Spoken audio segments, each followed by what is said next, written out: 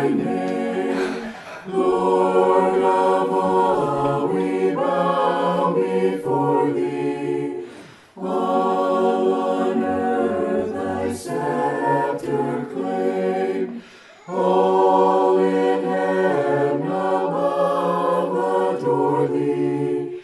Infinite thy vast domain.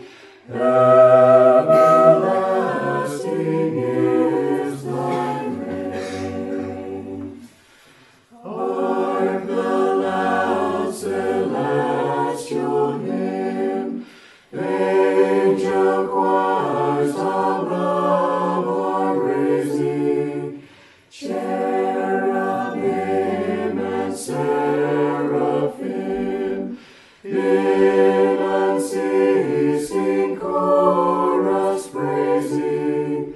Fill the heavens with sweet accord.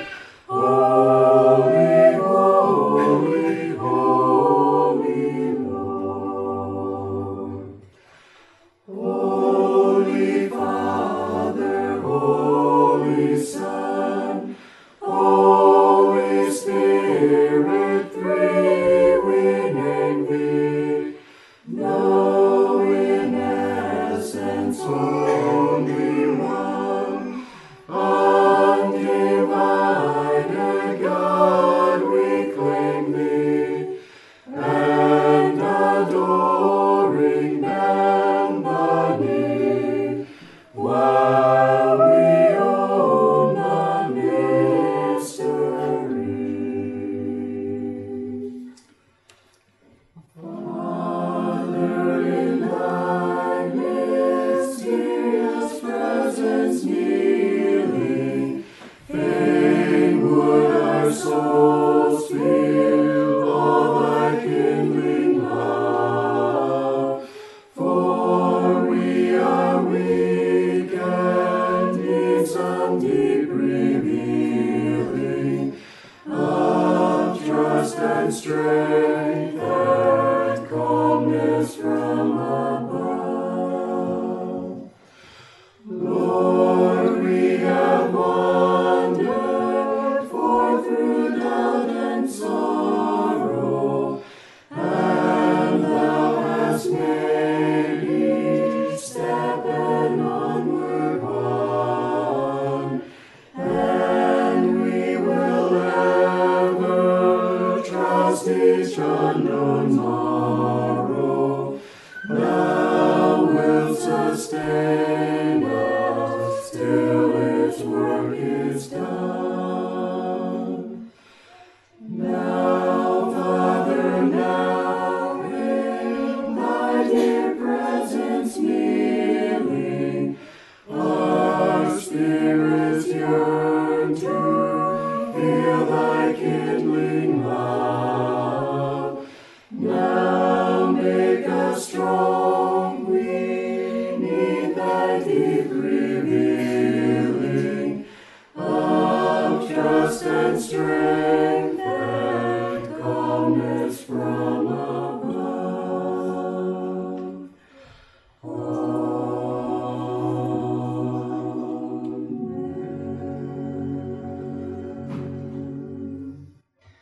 Greetings again in Jesus' name. It's good to be here and see all of you.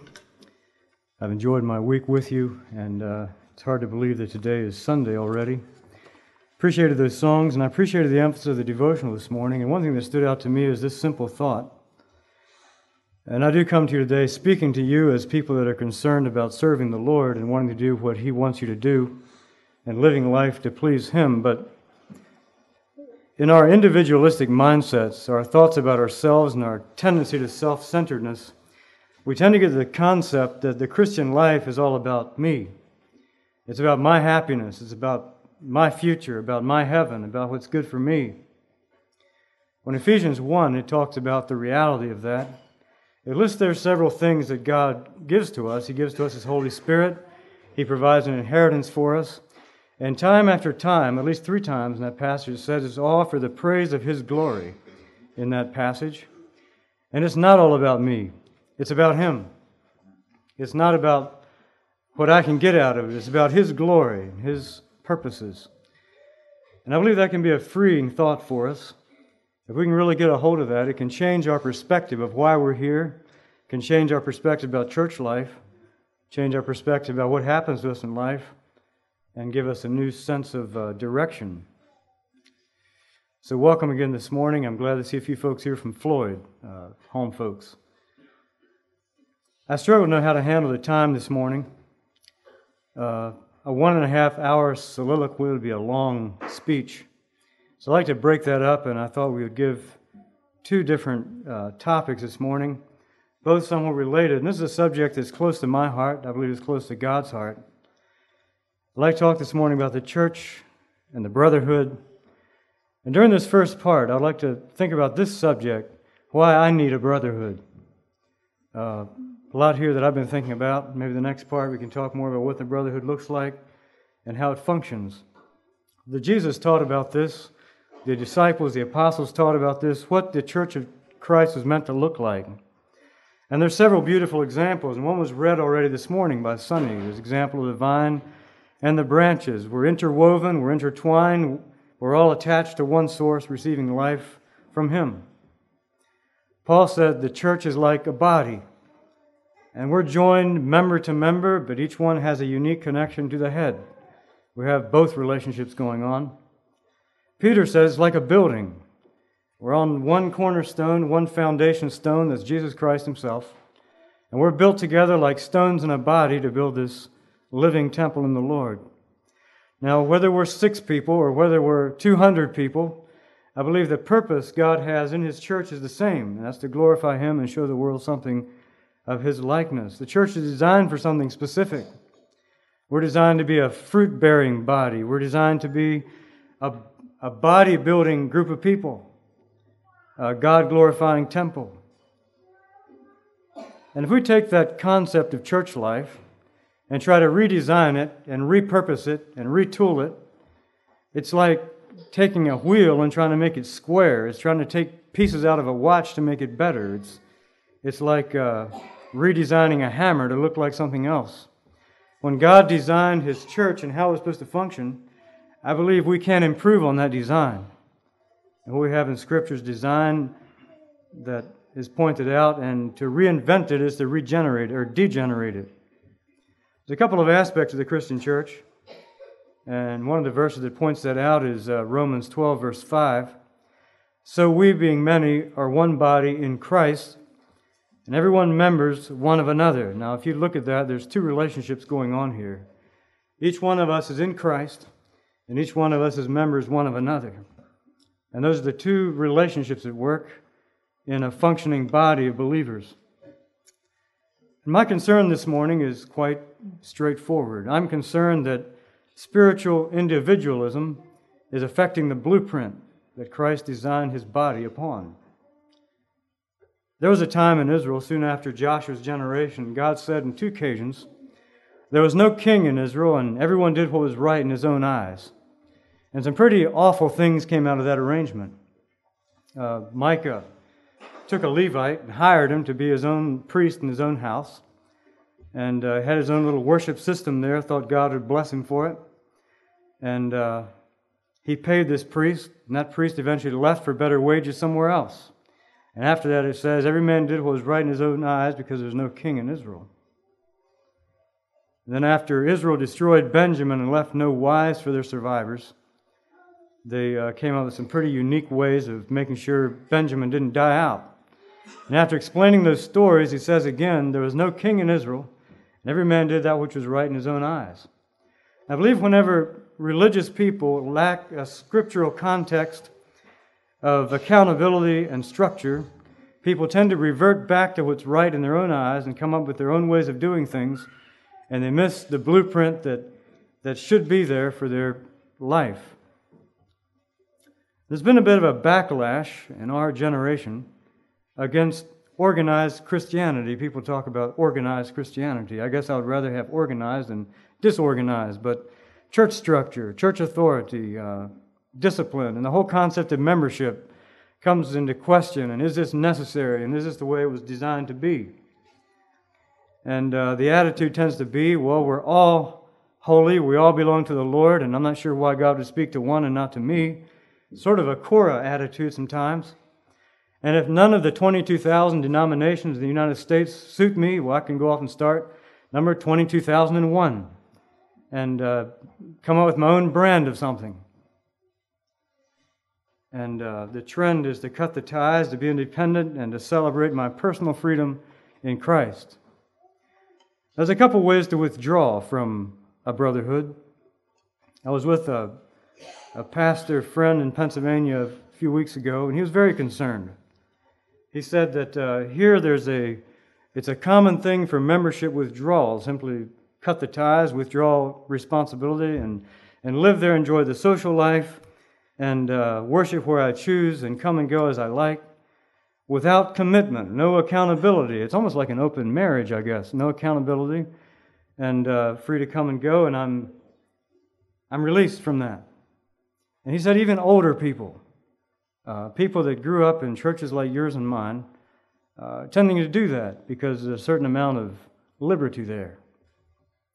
There's another way to do it, a personal withdrawal inside the congregation. I think some people find this, that I'm here because I need a church, but I'm not really that interested, not really that involved, and I'm just a bit isolated and withdrawn and independent, even within the context of a brotherhood. So I'd like to talk this morning on the basis of this question, why I need a brotherhood. And I'm speaking to myself and for myself and of my own experience this morning.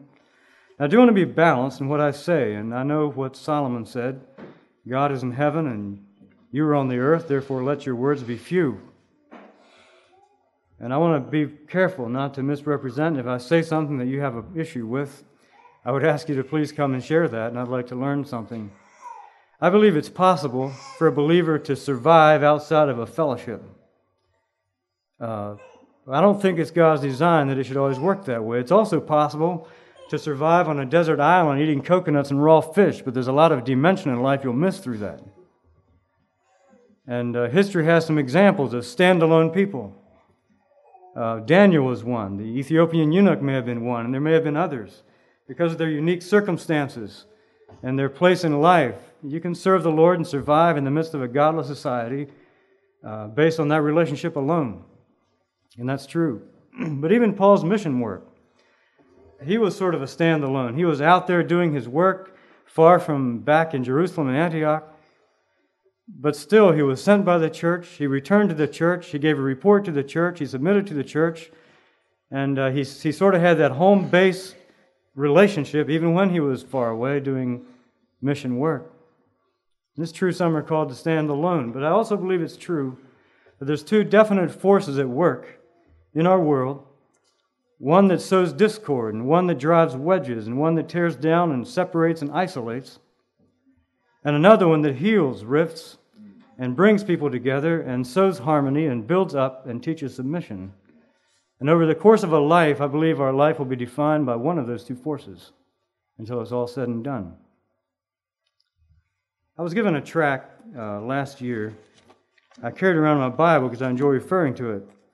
The name of it is Pietism versus New Testament Brotherhood. It's written by, Jerry Wadle. Some of you might have known him or heard of him.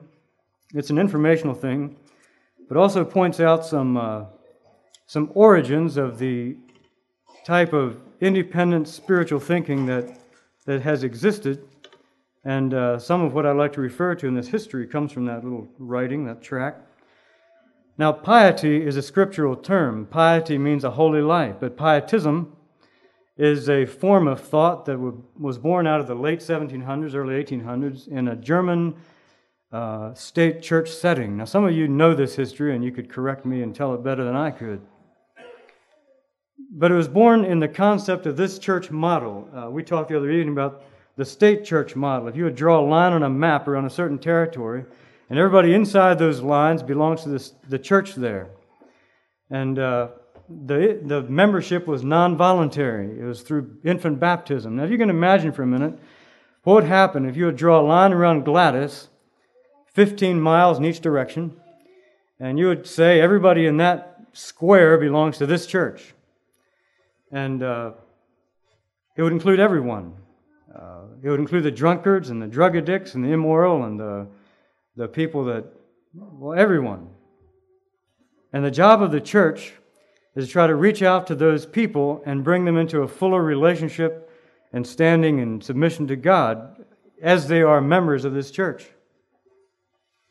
And the concept there was the church was a means to salvation. It wasn't a result of it. Obedience to Christ is more of a duty to be done to the church. And the spiritual life was quite dim, and what they experienced is lots of blindness and spiritual deadness. So in that context, this concept of pietism was born. There were some born-again people in these churches, people that really did care and really did want to serve the Lord. And they were tired of the formalism and the deadness, and they were trying to seek true spiritual life. And it was a lay movement. It was not something in the leadership. It was a lay movement, and it was a reaction against this deadness. Now, there was a man back then, Philip Spener. He was called the father of pietism. If you study your history, you probably knew that. And he outlined some principles that they adhered to that would help them in their quest for a deeper, true life. And he talked about the authority of Scripture over ecclesiastical authority. He talked about the importance of personal and inner obedience to Christ, the need for edifying and practical sermons, not something out of a book, personal relationship, devotion to God, and also the need to enjoy personal sanctification.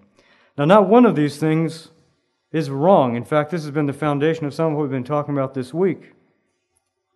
But one of the major differences between pietism and Anabaptism was simply the pietists thought it could be achieved within the context of the state church, and that not leaving that church, they could achieve this goal of deeper life and spiritual experience. But the Anabaptists said they can't do it. They were going to pull out and form a new congregation based on voluntary membership, and we're going to try to achieve the same spiritual life, but in a congregation in which membership and commitment is voluntary, and no one is there because they have to be there. That's one reason that the pietists avoided a lot of the persecution that the Anabaptists faced. They stayed in the accepted churches. They didn't go off and do something drastic. They simply tried to seek spiritual life while they were there. Now, this pietistic thinking affected a great many groups. The Moravians and the Quakers and the Wesleys and the Puritans, even the Anabaptists. If you read about the Russian Mennonites in the 1800s were affected by this as well. And much of this emphasis was good, and the things that I mentioned you would have no problem with. But as things evolved and transpired, there's some spiritual children that came out of this concept that I believe is still with us today. Now, one of the concepts that come out of this is the emphasis on the individuality of the believer. Now, some of these things are quite true in one respect, but maybe have a deficiency in another. And so don't think that because I'm mentioning this, every aspect of it is wrong, but the concept that individual experience is a validation of my spiritual life. And personal opinion becomes more important than a brotherhood. And this concept that my own feelings dictate and validate my spirituality much more than my relationship with brethren has a profound effect on how people relate to a brotherhood. If a person with this thought comes into a group, maybe a close-knit group, one tendency that often happens is that this spiritual person would like to make a personal imprint on this group. And often you see them trying to start something, trying to revive something. Sometimes it's evangelism, sometimes it's extra prayer meetings, and sometimes it's new programs or new things they'd like to get going. And when it doesn't happen, the person says, well, this group is so spiritually dead and so legalistic, I'm going to go somewhere else. One tendency that happens is that it's difficult for a person with this conviction to see a need for accountability. It's difficult to come under someone else's influence. And people that are strongly convinced this way tend to go from group to group seeking a spiritual mirage that's out there. They think they can find something that reflects the way they are, And somewhere out there, they're going to find the church that thinks just like I think. And it's a lifelong search. Another emphasis that this thought has put forward is the emphasis on Holy Spirit work at exclusion of the local brotherhood. Now, we need Holy Spirit influence in a direct way. We talked about that last night. But by default, the more I emphasize the way I feel and what I think the Lord is saying to me, the result of that is going to be a decreased ability to hear the voice of brotherhood in my life. And there are some dangers in this. One thing that can happen is a person only relies on his own sense. It opens a person to deception. It can. It exposes a person to instability of experience-based living. It can. And the other emphasis that they put forward was the invisible church, not a visible church. And the reason this came out was because the pietists were trying to seek spiritual life within this framework of many people that were not Christians and not believers. And so they came with this concept that the only church of Jesus Christ is the invisible one, and only He knows who is and who isn't part of that church. Because they would not come together and worship and study Scripture with people that believe the same way. The Anabaptist view was let's start a voluntary fellowship with people that we agree with. And their position was, let's stay and let's just be part of an invisible group that only God can see.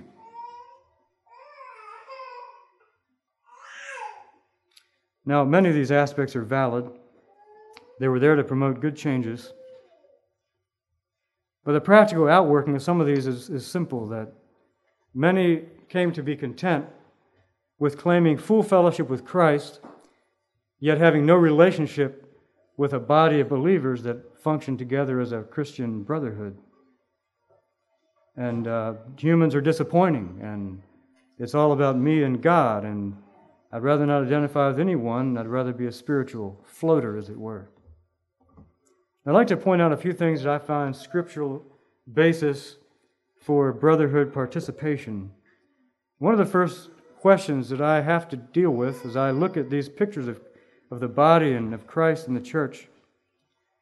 In Ephesians 5:30, for we His members of His body, of His flesh and of His bones. This whole thing is a picture both personal and corporate. If I'm under the authority of the head, I'm also in relationship with a brotherhood, the individualistic person tends to think, well, it's all about me and the head. It doesn't really matter about other people. But the New Testament brotherhood pattern that I see is that being in Christ not only means a spiritual and invisible relationship with Him, but finding a place in the body of Christ that's a visible, functioning body. It's impossible for me to see how I can accept a head without accepting the members. How I can accept the cornerstone without accepting the other building blocks in the body, or accepting the vine but not all the other branches around me. There's somehow a conflict there in my mind. And it's difficult to come to Christ and miss the package of the teaching. Excuse me. Some would feel that this body of Christ is always invisible, and I believe there is a truth there. As a body here, as a believer here, we're interconnected with all of the church in all ages and all times. We're part of that picture. At the same time, when Scripture talks about the church, it's full of specific commands and directives of how a body is supposed to work together. How decisions are made, how they worship, how they gather, how gifts are given for edification, how the church operates. Somebody gave this example once of different denominations. See what you think of it. All these different denominations doing their own thing and doing it their own way. He likened it to an orchestra, and the violin part is over here, and the cello part is down there, and the percussion is over here. And it sounds like they're discording, and it sounds like they're clashing. But one day we're all going to be brought together. We're going to be a beautiful symphony when this all gets finished. Is that the way it works? I would rather see it this way, that each body, as it relates and as it meets and as it functions together, is a small representation of what the body of Christ is supposed to look like. So you might have the canon in D major, and if you would spread out the different parts, and we have just the bass section, we wouldn't have the canon in D major. It would be just one part of it. If you would take water and put hydrogen over there and oxygen over here, there would not be a representation of water. It's something different. And I believe that wherever God's Spirit is working, He's working to achieve the same thing. He's working to bring people into a relationship with Christ, but also build a local body that functions as a reflection of New Testament teaching and practice. The other thing that I see as important in the New Testament is a clear sense of belonging in the early church. There's clear lines there, clear distinctions. In Acts 5, verse 12, "And they were all with one accord in Solomon's porch, and of the rest durst no man join himself to them, but the people magnified them. And believers were the more added to the Lord, multitudes, both of men and women." Now understand this picture. Here was the group. It was a very clearly defined group. It was not a disjointed cluster, a not committed assembly. And there were clear lines. Some belonged and some were afraid to even come close. Some joined them and the numbers of them grew. And there's a very clear distinction who was and who wasn't. And that was what we get out of this verse in Acts. In 1 John 2:19, it says, "They went out from us, but they were not of us. For if they had been of us, they would have no doubt have continued with us. But they went out that they might be made manifest that they were not all of us." There's a lot of definition in that verse. Either of us or not of us. Part of the group or not part of the group. And there are some clear understandings of where the lines of fellowship were drawn in that verse. And John says quite clearly the requirement to be of us is to continue with us and among us and of us. The other teaching I find clear in the New Testament is the whole concept of excommunication. I believe whenever a church makes a decision about lines of fellowship, they need to make it as nearly as possible on the basis of how we understand a fellowship to work with God. And there's some clear directives to that. John says, "If you love me, keep my commandments." Jesus said that. 1 John 1:6, "If we say we have fellowship with Him and walk in darkness, we lie and do not the truth." So there's certain lines of fellowship that we understand that breaks off fellowship from God Himself. And in Matthew 18, there's this clear steps of distinction and how a church goes about deciding lines of fellowship. The person that sins and has lost fellowship with God, the church takes 3 steps. There's a personal confrontation, there might be a group confrontation, and then there's a church decision. And through that, they can decide and they can make decisions on where the line is drawn and who is part and who is not. But if we don't have brotherhood, if we don't have clear distinctions, this would be impossible to carry out. If the church were simply a group of disconnected, distant people, a lot of what's in Matthew 18 would be impossible to carry out. It requires a disciplined body to do it. Another teaching in Scripture that points out to me the value of brotherhood is a strong teaching on submission. It's clearly there. Submitting yourselves one to another in the fear of God. And other verses like that. How would you apply that? And how would you carry that out without a brotherhood context in which to do it? If I withdraw myself from a fellowship, I'm simply sidestepping the need to obey this verse. And if you look at Romans 14, we don't have time to do that this morning. There's a lot of talk in there about the Christian liberty and brotherhood submission and how they need to work together. And there's a couple things that stand out, and I'd love to be able to read this and point this out, but we'll keep going. There's a room for personal conscience. There is allowance in the kingdom of God and the Church of Jesus Christ for you to be able to say, this is how I believe the Lord is leading me, and practice that without someone else judging and criticizing you. In fact, it says there, who are you to criticize another man's servant, because to his own master he standeth or falleth? And so there is room for that, personal conviction in the body of Christ. There's also time for restraint in the body of Christ for the sake of another person's conscience. And Paul talked about that. If my eating of meat will cause another to offend, I won't eat meat as long as the world stands, so as not to offend someone else. So the law of liberty is trumped by the law of charity, one to another. And personal liberty is called to bow to brotherhood.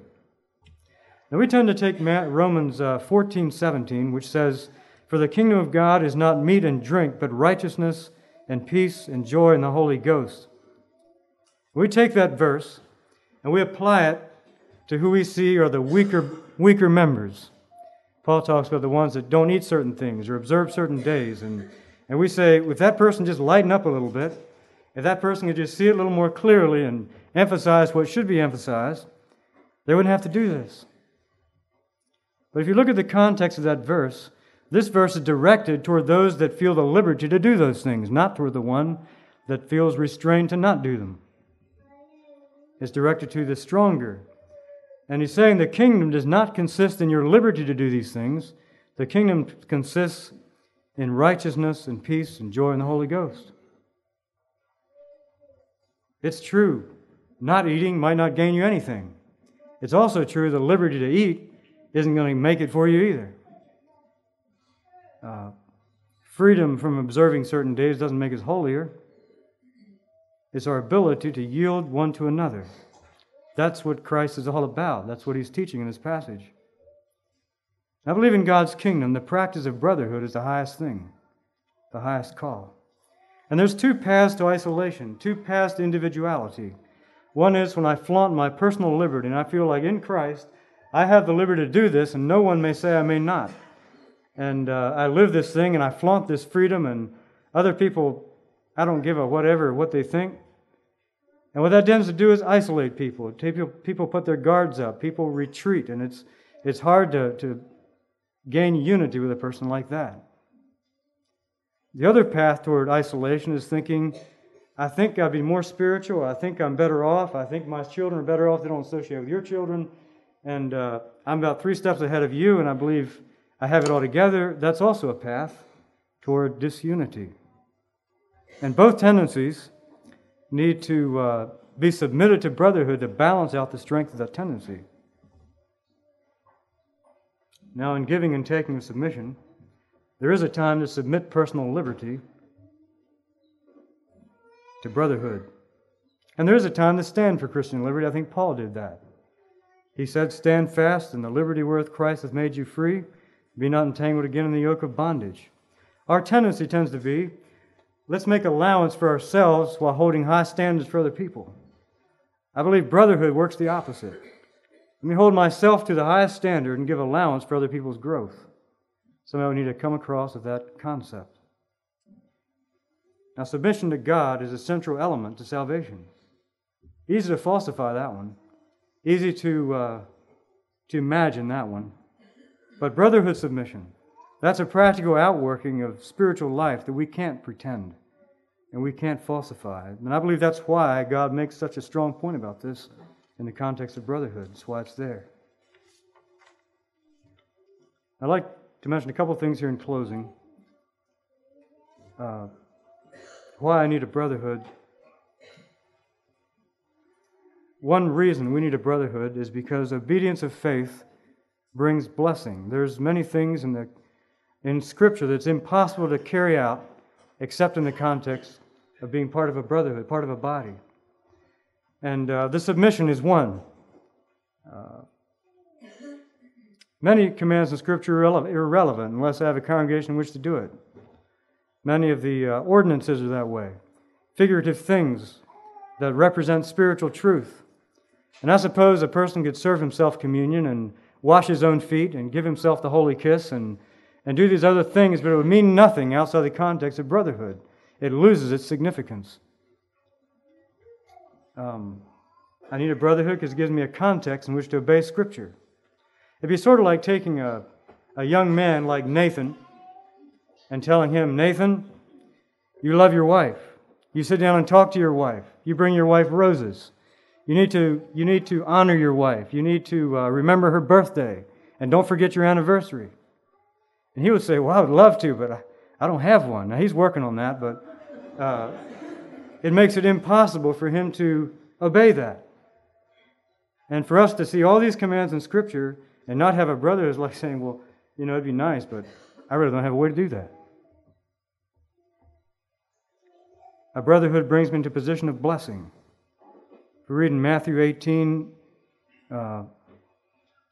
if two of you shall agree on earth as touching anything that they shall ask, it shall be done for them of my Father which is in heaven. For where two or three are gathered together in my name, there am I in the midst of them. I believe one person can never accurately represent the body of Christ. It takes two or three because a person can't submit to himself. It takes two or three to make this work out together. It doesn't matter if there's but two or three, but that can be a representation of the body of Christ and how it works. I believe God works in individuals and works through individuals. We need to be open to that. But I believe that brotherhood participation opens me to blessings and richness that I would not otherwise experience. Brotherhood guards me from the extremes of my tendencies. We have extreme tendencies, but it balances our perspective. It even challenges my expectations of myself. When I came home from Guatemala, I was blessed to sit in the congregation and watch other people raise their children and think, I could learn something from that. And hear other people give a devotions and preach a message and say, I really need to hear that. And see how other people discipline themselves and run their finances. And that's one thing that brotherhood is good for. It helps to challenge my expectation of myself. It's a tether to our strengths. Sometimes I think that visionaries and cautionaries do best when they're tethered together because they need each other. A visionary can blaze off into the sunset and leave chaos behind him unless there's some cautionaries there to help work this out. I believe that's one reason we need a brotherhood. It challenges my weaknesses. So in closing,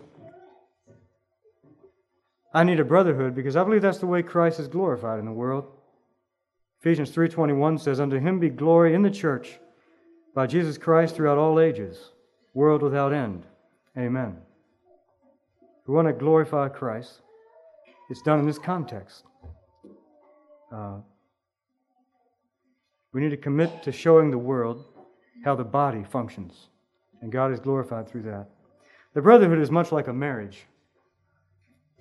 The deeper the commitment, the deeper the satisfaction. And a non-committal attitude is detrimental both to the church and to myself because it limits what God could do in me through the rest. So God bless you and thank you for your attention.